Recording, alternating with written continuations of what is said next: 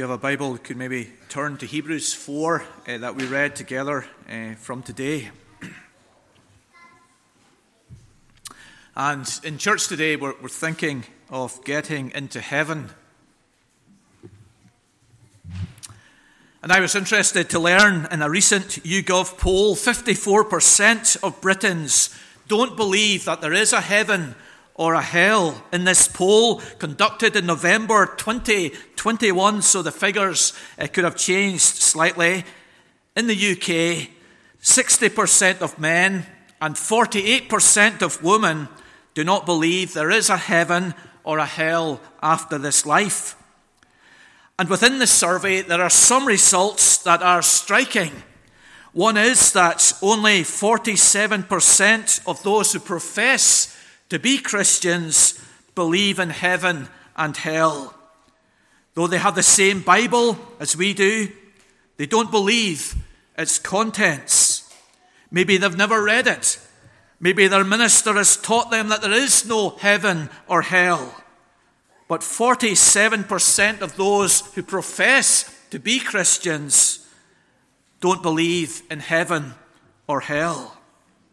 Another striking finding is that it is older men who are more likely to say that they don't believe in heaven or in hell.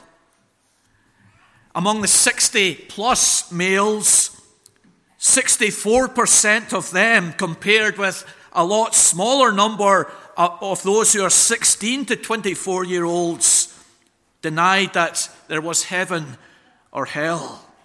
Perhaps we think that the older generation, brought up in some form of Sunday school, they would believe that there is heaven and hell, but not in this poll.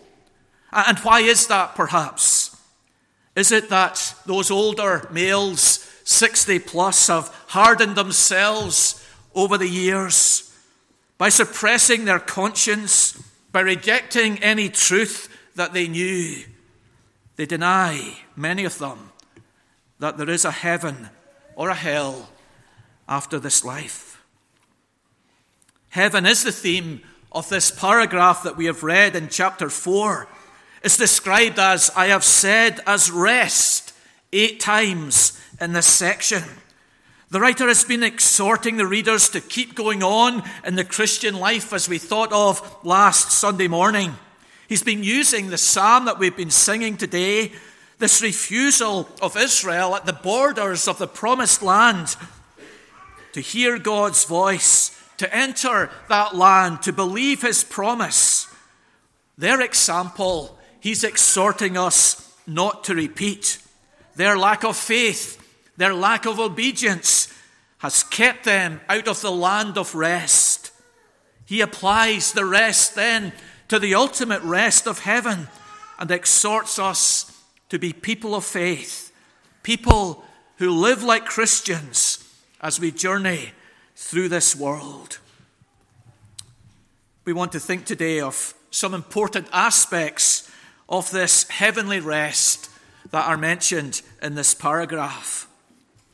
One is the nature of this heavenly rest.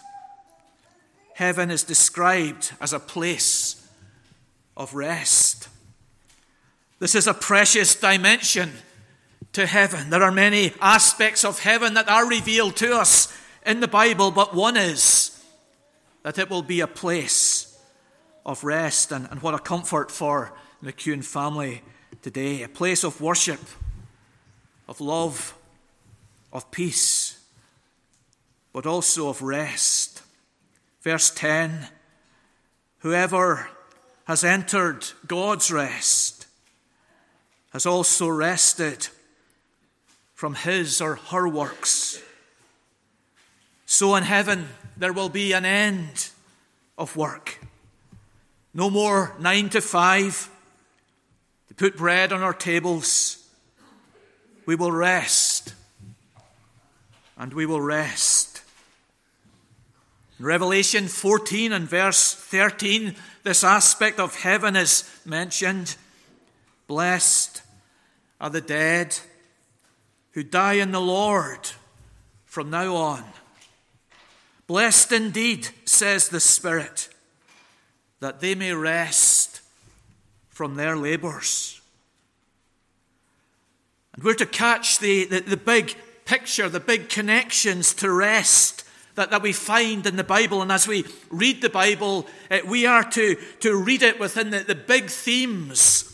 And whatever small little chapter or verse we are, whether it's reading about the temple or reading about the priesthood, we're to think of the big themes. The whole teaching of the Bible converges on that one word, that one chapter. So, as we read of rest, the writer says here, we're to think of the big theme of rest, stretching back to the very beginning of the world.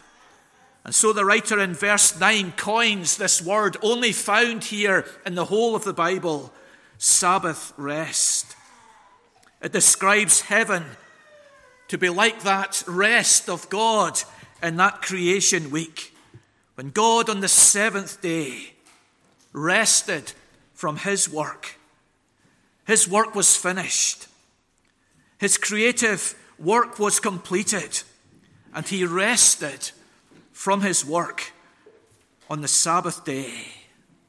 And this is the rest. This is the my rest of Psalm 95, the rest of God that we enter into after this world, the rest of heaven, that Sabbath rest. And it's often been pointed out that in the 6 days of creation, we have the recurring phrase, and the morning was, and the evening was, the first day, the second day, the third day. But there is no such phrase on the seventh day. That rest of God continues, and it's that rest that we enter into after this world by faith. Fellowship with him. No sin, no death, no sorrow, no pain, no suffering. This is our hope, as verse 3 indicates.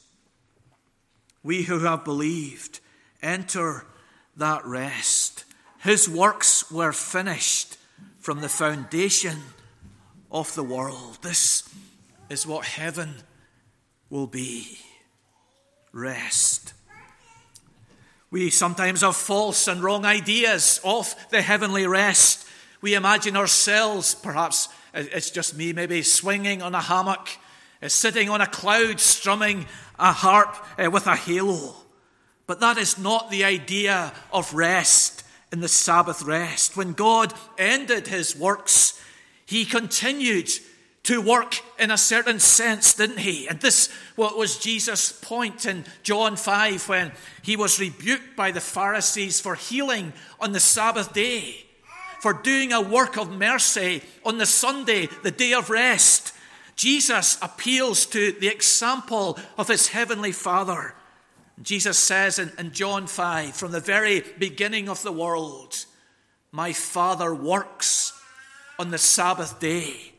On the day of rest, he is active in sustaining the world and governing the world in works which are necessary. So we are to understand the Sabbath rest, the rest of heaven, to be a different type of activity, a different type of involvement, a different experience than what we manage here, though connected to this experience. We will worship, we will serve, we will praise, we will dwell in the presence of the glory of God. Within all of us there is the drive and the desire and the innate longing to rest. In the south of Ireland, recently, they have experimented with a 4-day working week. They are toying with this idea, and I've received some positive feedback from it that we can reduce our working week to 4 days to satisfy this innate longing within every human heart for rest. And this is what is promised through Jesus Christ, that by his blood and righteousness, after this life, we will enter the Sabbath rest of God. And that future Sabbath rest, by virtue of the word Sabbath rest being used here, should be reflected in how we live on the Sabbath day. The Sabbath day is not just to allow us time to set aside our work and recover our bodies. It's not just time to pick up a good book and read it in the afternoons, but it's also an insight, a reminder, a taste of heaven, that the time will come when we will put down our tools, when we will set aside our working boots, and we will enter in to that heavenly Sabbath rest of God. And we're to adopt not just a negative approach to that. We're not just to think of the things which we don't do on this Sabbath day. We're to think of the positive activities that will characterize us in heaven. We will worship in heaven, and so we come together here to worship God collectively with one another, to sing his praise. And a morning and an evening service really helps my family to engage in this activity which will characterize us in heaven. And what a comfort for us who have lost loved ones, that our loved ones have entered into rest, that there is no more pain and no more tears and no more sorrow and no more crying, but they have been taken from this world of agony and sin. And they have entered now into God's rest, that Sabbath rest, that place of fellowship and peace. Many people look forward to retirement, but they discover that it is a false dawn. Many people complain that they're busier in retirement than they were in their work. Just because people have retired, they're given all these jobs, and it's an incredible, stressful time for people. The true rest, the glorious rest, will be heaven in the presence of God. The nature of the heavenly rest. Think secondly of the possibility of the heavenly rest. And this will really test your brain cells in verses 2 to 9. What is the argument of the writer here? And I'll try and get across to you as clearly as I can. You see, to talk about this heavenly rest, to tantalize us with this heavenly rest, to speak of the glories, the wonders, the amazingness of this heavenly rest, and then say to us, but you can't get there. That would be absolutely cruel. And so the writer addresses this point, that not only is there this rest from the seventh day of creation, but there's also the possibility, the opportunity for us to enter into that rest. Adverts set before us the best, don't they? And showing us the cruises that are available. They don't take us away down into the little cabins down in the very base of the boat, but they show us the ones with sea views and balconies. It's only later as we go through the pricing list that we discover that's far beyond what we can afford. But here, the writer explains the rest, talks about the rest, and then he goes on to say, this rest, it's available, it's offered, it's promised in Jesus Christ. And he does it in two ways in this paragraph, verses 2 to 9. Firstly, he looks at the rebellion of Israel in verses 2 to 6, and he argues here that those people didn't enter into God's rest. God offered them rest. He promised them rest. But in verse 5, he says, they shall not enter my rest. Through their unbelief and their disobedience, they didn't enter the rest. And that means that there's empty seats in the rest. There's vacancies in God's rest. The whole rest that God promised to human beings is not occupied. That's the writer's argument here. There remains a rest that is promised to the people of God. You remember the parable of Jesus, of the great feast, and the king went to great effort to provide a wonderful supper for his guests. And people were invited to this, but many declined. Many rejected the offer to come to this sumptuous meal. There were vacancies. There were seats. There was room in the great banquet. And the king wants to fill his house with people. And this is the idea in paragraph 2 to 6. The people were promised rest. The people were offered rest. But they didn't enter God's rest through unbelief and disobedience. His second argument is in verses 7 to 9. So the people entered the promised land. But the writer argues, this is not the ultimate rest. Because God speaks of his rest in Psalm 95. The writer argues, if the ultimate rest was the land of Canaan, then God wouldn't have spoken through David 400 years later of another rest and of people entering into that rest. So he argues and concludes in verse number 9, so then there remains a Sabbath rest, the offer of a Sabbath rest, the possibility of being in heaven, of dwelling in the presence of God for the people of God. Some rebelled and didn't enter the rest. Others who entered the rest, it's not the ultimate rest, he argues, because of Psalm 95. So there remains the possibility. On one occasion, I was privileged to go to an executive box down at Kingspan, and it was a tremendous experience.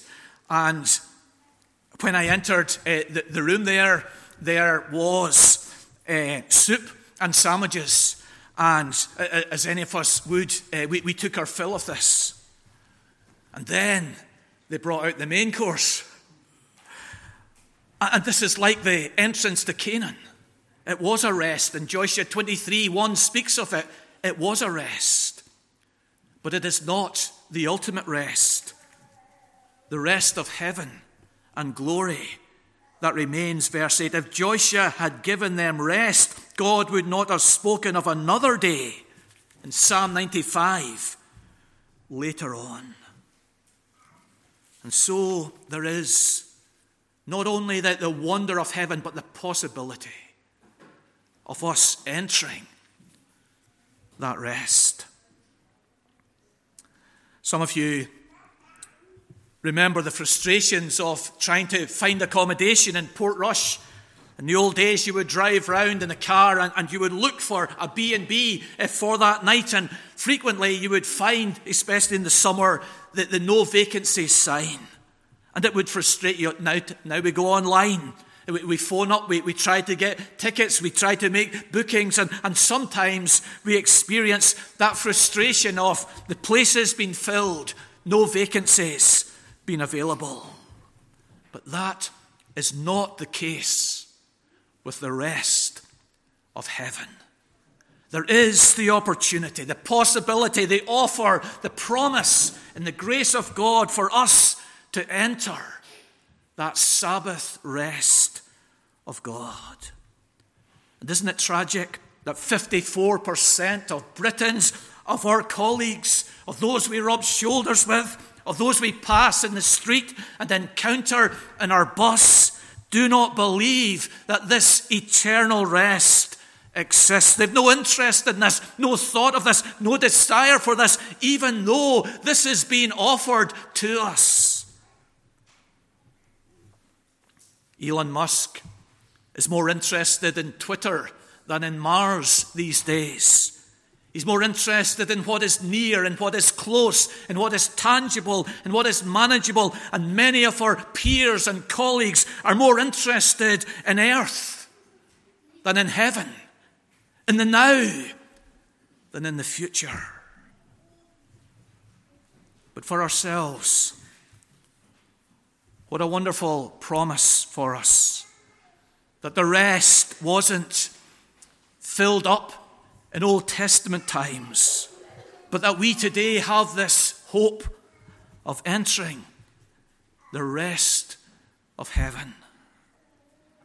And it's a hope we should share. Perhaps the 54% of people who don't believe in heaven or in hell have never had it explained to them, the wonders of heaven, the fearfulness of hell. And you and I who have such a hope can take that hope to them and share with them. And perhaps the calendar will be a means that you will choose to use to share that hope with others. The nature of heavenly rest, the possibility of heavenly rest, and thirdly, the entrance into heavenly rest. The writer here sets out why the people couldn't enter the rest in Old Testament times, and in doing so, he clarifies for us, how is it then that heavenly rest, which is being offered where there are vacancies, we can enter into? And this, of course, by faith and by obedience. By faith in Jesus Christ. He shows us in verse 2 that the people in the Old Testament age could not enter into the promised land because of their unbelief, because they were not united by faith with those who listened. That is, with Joshua and with Caleb, who believed God's promise, who wanted to lead the people into the land. The rest of the community were unbelieving of God's promise. So the writer says in verse 3, we who have believed enter that rest. We enter the eternal rest by faith in Jesus Christ, who has done all that is necessary for sinners such as us to enter the holy presence of God by his righteousness, by his blood, by his incarnation and ascension. We, by faith in him, have the hope of entering that eternal rest. But that faith is evidenced by obedience to God. Again, the writer describes the disobedience of the people in Old Testament times. In verse 6, those who formerly received the good news failed to enter because of disobedience. Verse 11, that no one may fall by the same sort of disobedience. We come to Jesus. We trust in Jesus alone for salvation. And Jesus changes us on the inside. He dwells within us by his Holy Spirit. And that new life is expressed in a life of submission to him. Jesus has taught us that by our fruits we will be known. We will show that we are a Christian by the lifestyle that we live. We will be different from those who do not know Jesus or submit to his lordship or who believe in him. Every day we face the challenge of obedience in our homes. We pour the tin of beans into the pan and we begin to heat it up, but this can remains in our hand. What will we do with this can? Will we leave it sitting on the kitchen shelf? Will we put it in the general waste? Or will we consign it to the recycling place as our government requires us to do? Will we obey? And we face that same challenge in obeying God each day. Obeying his word, a mark of those who are going to heaven. Children are faced with this challenge in their home when they are told to go and tidy their room. Will they obey their parents, and in obeying their parents, will they obey God? Or will they linger? Will they forget? Will they reject the command of their parents? Teenagers are commanded to be holy as God is holy. You have the advantage of being able to use modern technology, something some of us were not brought up with. But it has its dangers, its temptations. But as a Christian, you will obey God. You will watch what sites you visit, what pictures you view. Those going to heaven are marked by obedience. Husbands will love their wives. Wives will submit to their husbands. All of us will pay our tithes. All of us will love one another as Jesus has loved us. We have faith in Jesus Christ the Savior, but we evidence that faith by a life of obedience and service to Him. The nature of heavenly rest. The possibility of heavenly rest. The entrance into heavenly rest. Thus the writer reflects on this eternal rest. He doesn't want us to be neutral or indifferent about getting there. He wants us to be totally committed to arriving in the presence of God. And he does it by two words. One in verse 1 and one in the last verse of the paragraph. The one in verse 1 is fear. Let us fear, he says, lest any of you fail to reach it. Let us fear. Let us look at the example of the people in the Old Testament church who failed to enter into the rest through their unbelief and disobedience. And let us fear of entering that rest. Because not to enter into the eternal rest is to enter the eternal torments. No limbo, no purgatory, no annihilation. Only the rest of heaven or the torments of hell. So let us fear. And secondly, let us strive. In verse 11, let us strive to enter that rest. Brooks explains the word: be earnest, labor, show diligence, exert all energy, engage every endeavor, resist our temptation to sin, to lose our temper, to steal, to covet, to look at porn, to have an affair, to pilfer, to fail to love our wife as Christ loved the church and gave himself for it, to fight the power of indwelling sin in our hearts, to strive to enter into this rest. Not only striving to avoid what is wrong, but to do what is right, to contemplate God's works, to hold our devotions, to encourage one another, to learn from others' failures, to share in Christ.